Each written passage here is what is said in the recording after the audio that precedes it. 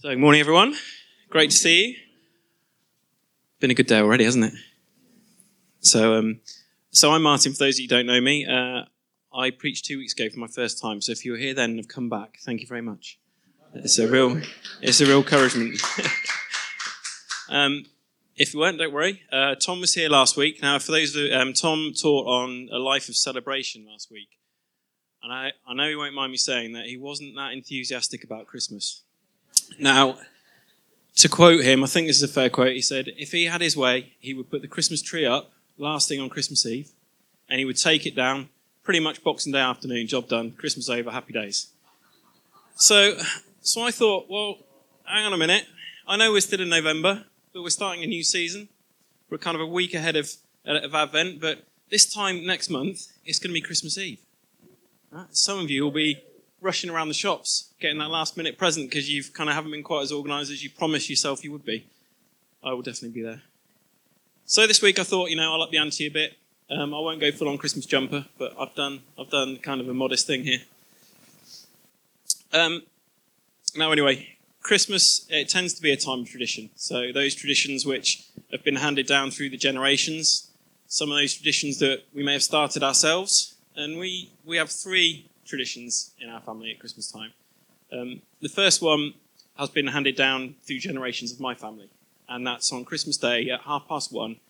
No matter where you are or who you're with, we raise a glass to absent friends. So whether they're celebrating somewhere else with other family or whether they're celebrating with Jesus in heaven, we'll raise a toast, and that's something we do every Christmas Day. The second one, this is a tradition that Deborah and I set up when we bought our first house together, and we can do Christmas how we wanted. It's a really simple one. No Brussels sprouts. Full stop. Nope. Not allowed in the house, not allowed on the Christmas table. That's it. Awesome. Best tradition ever. And then...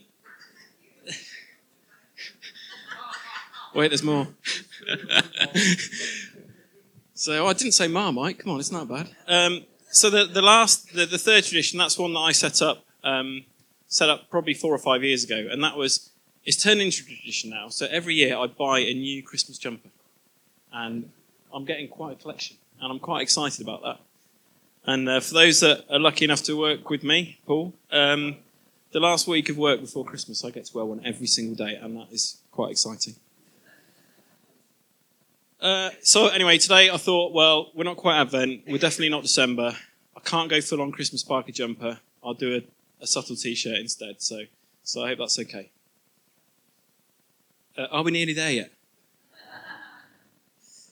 Yeah, cool. So today we are starting a new series, and as we move towards the start of Advent and anticipate the thrill of hope, which is the coming of Jesus Christ. So over the next few weeks, we're going to take a bit of time, we're going to take a breath, we're going to catch ourselves, and we're going to focus on some of the key characters and some of the key themes of the Christmas story, and see how they fit with God's arrival on earth in human form through his Son, our Saviour, Jesus Christ. Now, I'm sure this is a story that most of us have heard many times over, but my hope and my prayer that this Advent we'll be able to open ourselves up a little bit more, we'll be able to still our hearts, we'll be able to listen to God, and we'll be able to listen to what he has to say to us through the characters and the themes. So as we quiet our hearts and minds from what is often a very busy time of year, let's open them up to the Holy Spirit. He's been with us this morning already, so we can remind ourselves of the thrill of hope that's marked by the arrival of Jesus. So before we start, let's pray.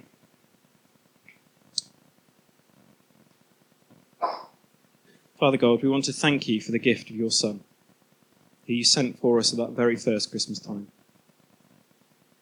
As we sit here today, Lord, will you send your Spirit to sit alongside us, to be with us, and to remind us of the thrill of hope that we can experience during the time of Advent, the birth of Jesus. Father, fill our hearts with expectation and keep us searching for your Son, so that we can be deeper rooted into you, our Heavenly Father, as we go wider across the communities we're part of. Help us to spend time with your Son, to become more like him, so we can do more of the things that Jesus did. Lord, may you use these words to speak to us this morning, and let anything not of you just fall away. In Jesus' precious name. Amen. Amen. Okay, so today we are going to look at the Magi, the wise men, the three kings.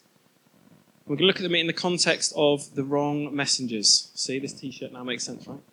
All good? Sweet. Okay, so get your Bibles out if you have them, because over the next few weeks we're going to follow the book of Matthew, mainly chapters 1 and 2.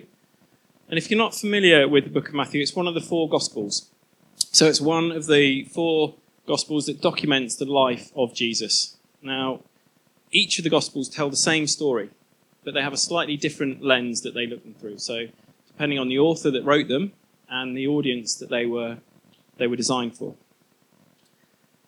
Now, Matthew was a Jewish tax collector, and he became one of Jesus' disciples.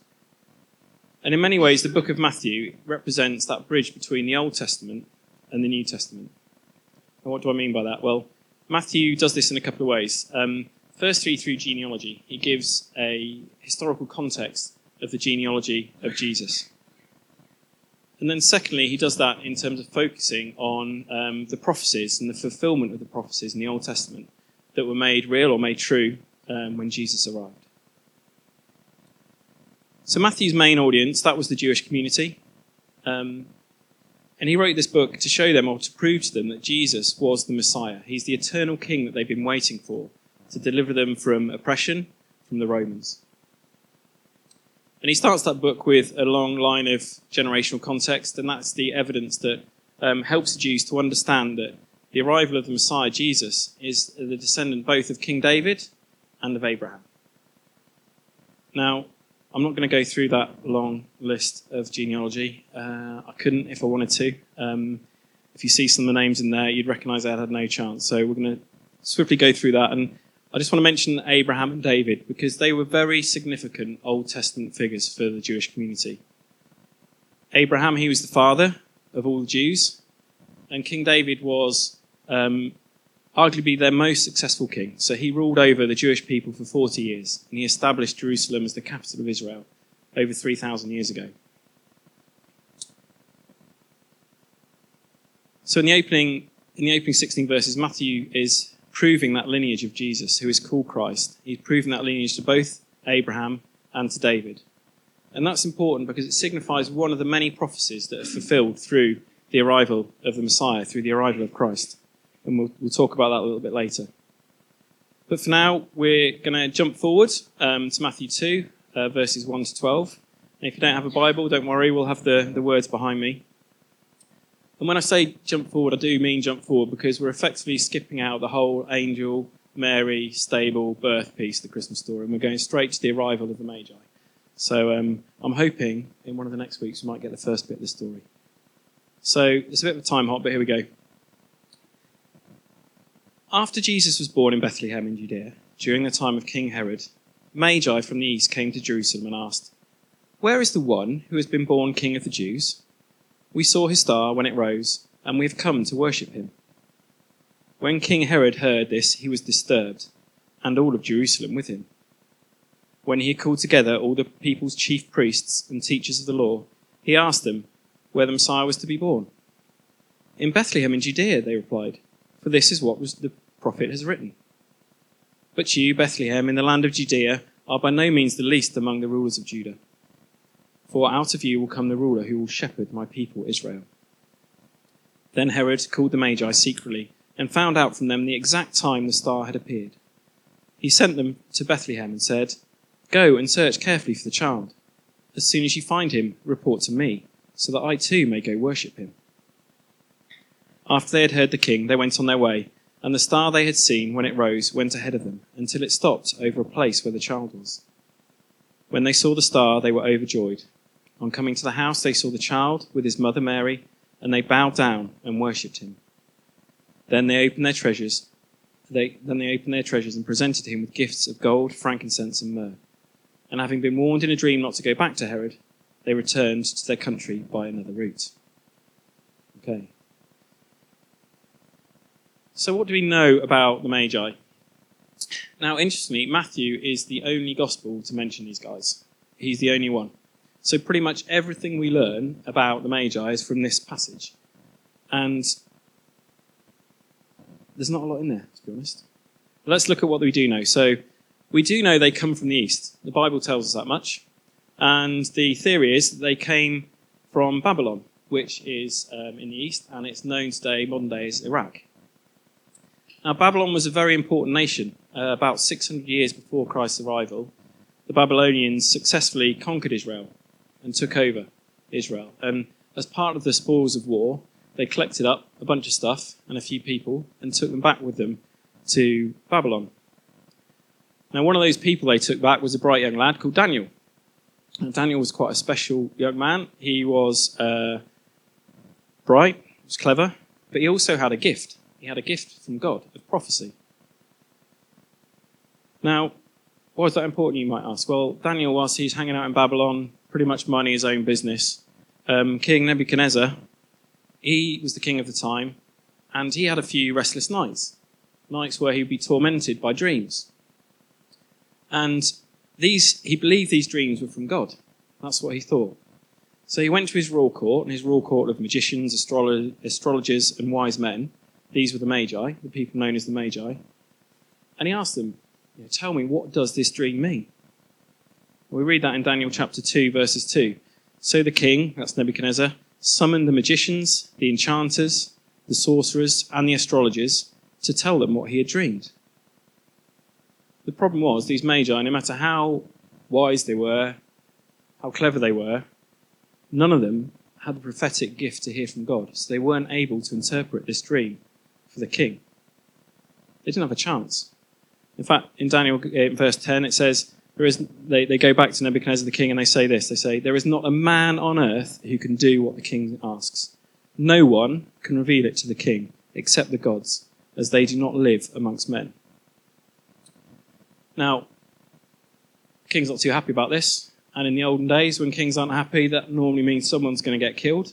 So he does what all good kings would do in that time. And he says, right, that's it. Magi, you're out. I need some new wise men. I'm going to kill a lot of you. And that's when Daniel steps in. So Daniel intercedes for the Magi. And he says, before you do that, let me help. And as we know, he's a prophet.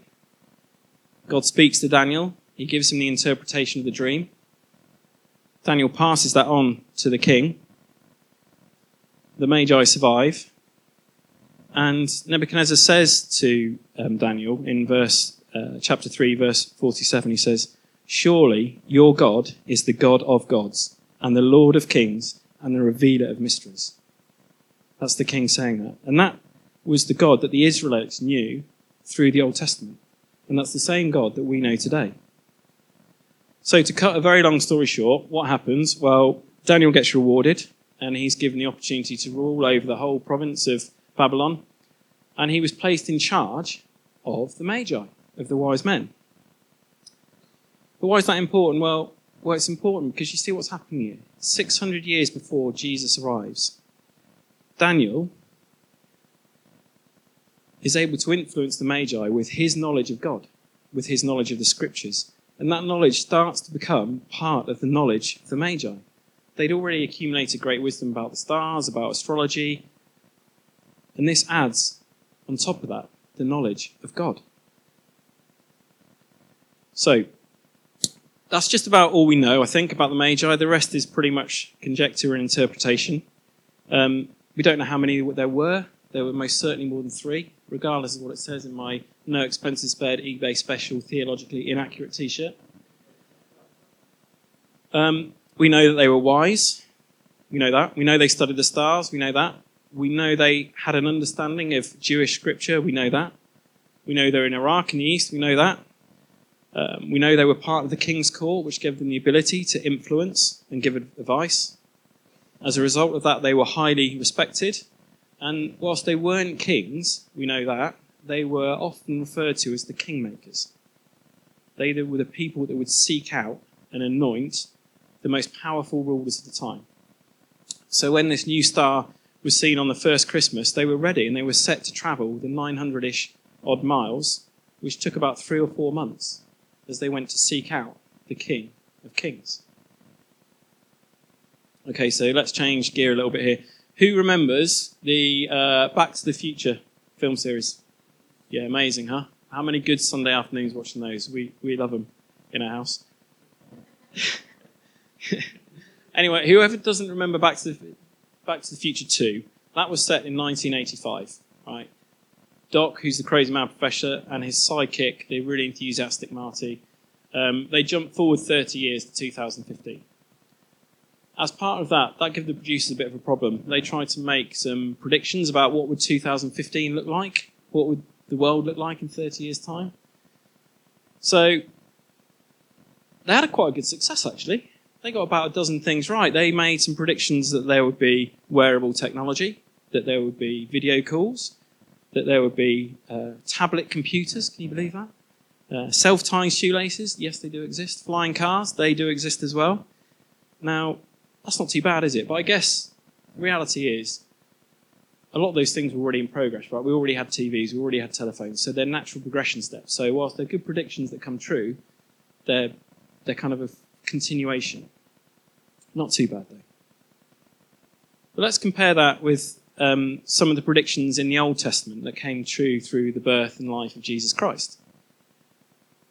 Now, I've got to be honest at this point, I did not go through the whole of the Old Testament underlining every single prophecy and prediction that was there. Yeah, I know, I'm sorry, Slack. I didn't honestly have the time, but I am led to believe through certain authority that there are about 300 predictions in the Old Testament that come true through the birth, the life, the death, and the resurrection of Jesus Christ. Now that, for me, is quite an interesting fact. I like facts. But that gets even more interesting when we look through that through the lens of the chief priests and the teachers of the law that we just read about in this passage. So what do we know about the chief priests and the teachers of the law? Well, these folk, these teachers, they were effectively the most highly prized academics of the time. They knew the Torah inside out. They knew the Old Testament inside out. They could quote it. They knew it intimately. And they also oversaw the upholding of the law that resulted from the key teachings of that. They had their heads down in the scriptures. They had their heads down in the scrolls. They were drawing on their content to make the rules, to make judgments over other people, to advise the rulers of the time. And in this case, that was King Herod. They would have been intimately aware of all of the predictions and prophecies of the Old Testament that pointed to the coming of the Messiah, that pointed to the King of Kings.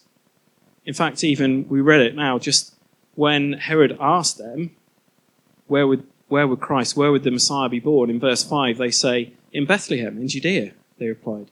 For that is what the prophet has written. They're quoting there the prophet Micah, who said that the King of Kings, the Messiah, would come to shepherd all of the people of Israel, and he would come from Bethlehem. That's where the Messiah was due to come from. And it wasn't even that far away from where they were based. It's not like it was a long trip for them. So eventually when the Magi leave the chief priests and the teachers of the law and Herod, and they go off in this relentless pursuit of Jesus, the new king, what would you expect the chief priests and the teachers of the law to do? Would they get up? Would they go with them? Would they follow the Magi, recognizing the importance of the Magi and their journey to seek out this new king, the baby boy that's been promised to them, they've studied for their whole life to recognize, to understand? Did they do that? No. They stay put, head down, busy doing the important work of making laws, of studying, of interpreting scripture. Okay, so let's move on. What do we know about Herod? Well, we know he was the Roman leader of Judea. That's not an easy job. Jerusalem at the time, it was the kind of the easternmost outpost of the Roman Empire. So that's as far as their control extended to, effectively. And that made it the front line. And wherever you get a front line, it can be quite a turbulent place. There's lots of potential for unrest, for invasion or disruption. So that meant Herod was constantly on edge. So when the Magi arrived at his palace and asked, "Where is the one who's been born King of the Jews?" Herod, he was disturbed, and rightly so. You see, the Magi that had arrived on his doorstep were not the kind of people that Herod would have expected to bring this kind of message. They were the wrong people, they were the wrong race, they were the wrong religion, and they were the wrong culture. And they were proclaiming for all the Jews that their long-awaited king had arrived. He was there. And it was a king not in the form of a fierce warrior with a huge army and a massive sword, but it was a tiny baby hanging out somewhere under a star in Bethlehem. Herod greeted the Magi as the wrong messengers, and he certainly did not like the message. But we know Herod was a politician. What do we know about politicians? Well, sometimes they hedge their bets a little bit. So he doesn't dismiss this completely out of hand. He wants to cover all his bases because he's in a vulnerable political position. So he asked the Magi, hey, listen guys, when you've met this king, come back, tell me where you find him, so I too can go and worship the baby. Yeah, right. Do we believe that? No, of course we don't. No, it turns out that it's another example of a sneaky, cheeky politician telling the people one thing when he's got secret plans to do something completely different.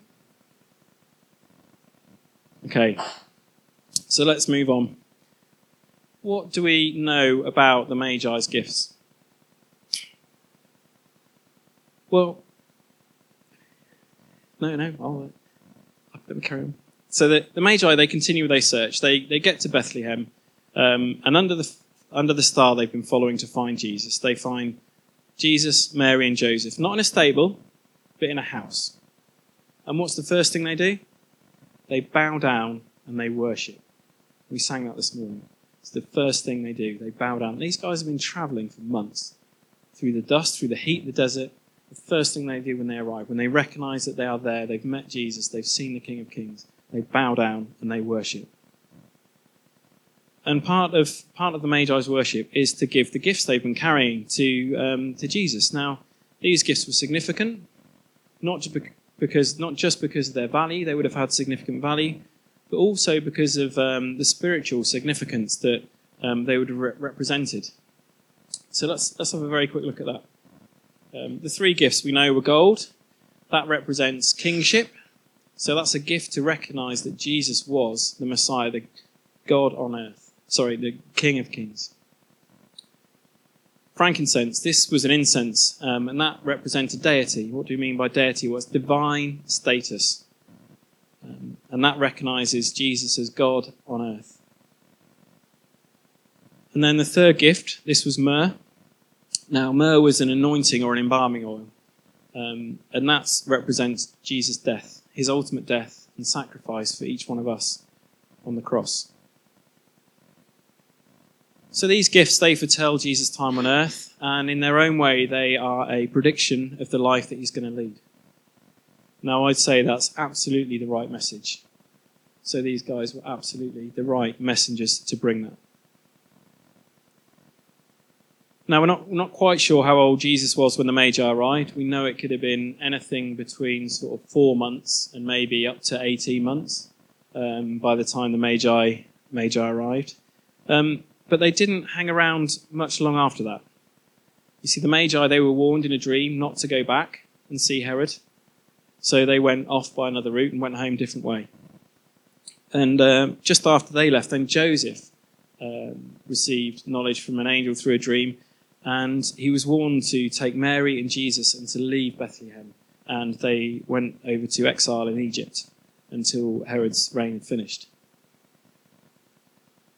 That was a good move. You see, Herod, by this point, was getting even more anxious. The Magi hadn't come back to tell him where this king was.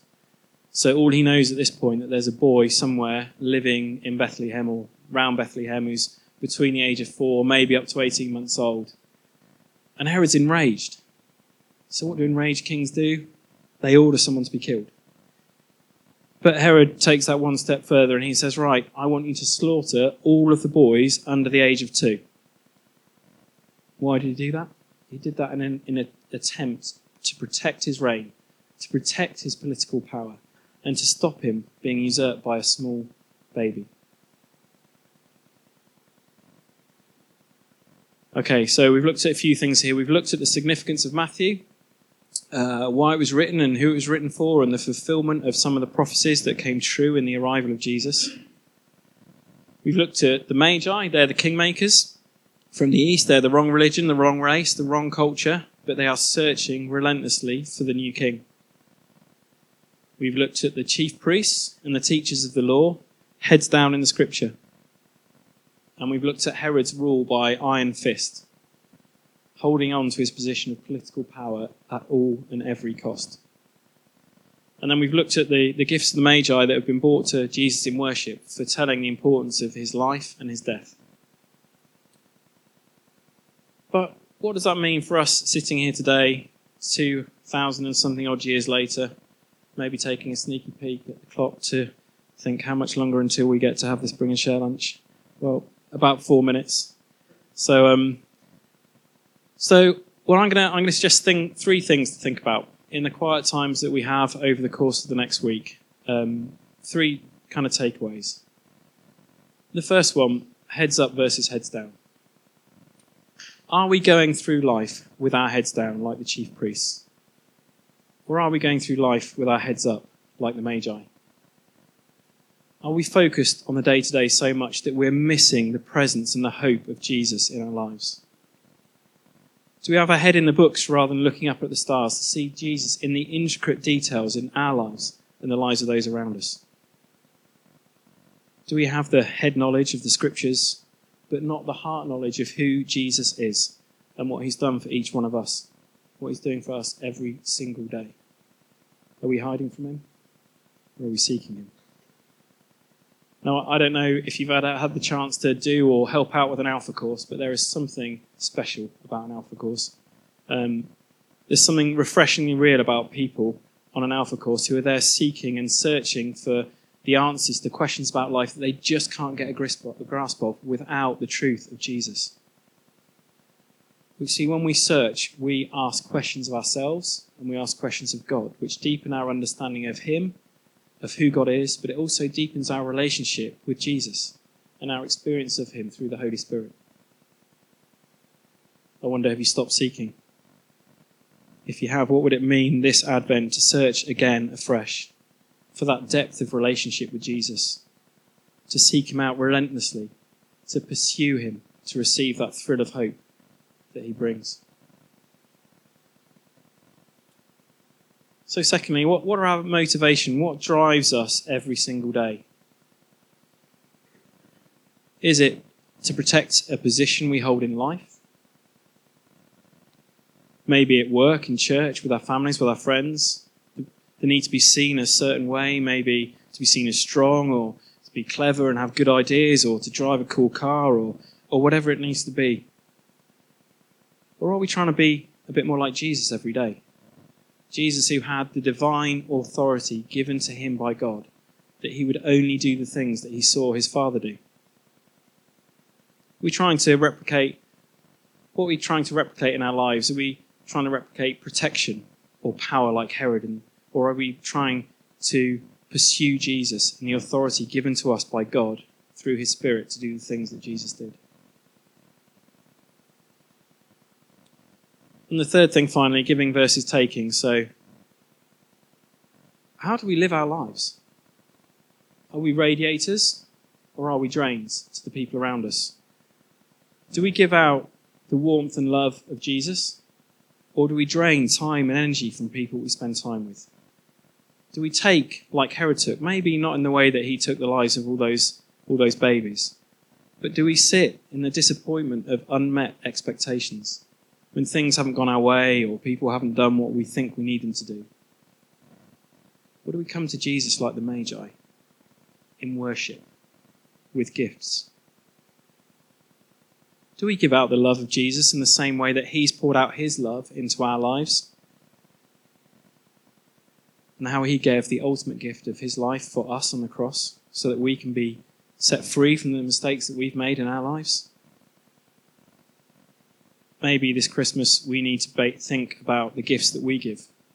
Maybe we can take a leaf out of the Magi's book and think about the significance of the gifts that we give this season to the people that we love.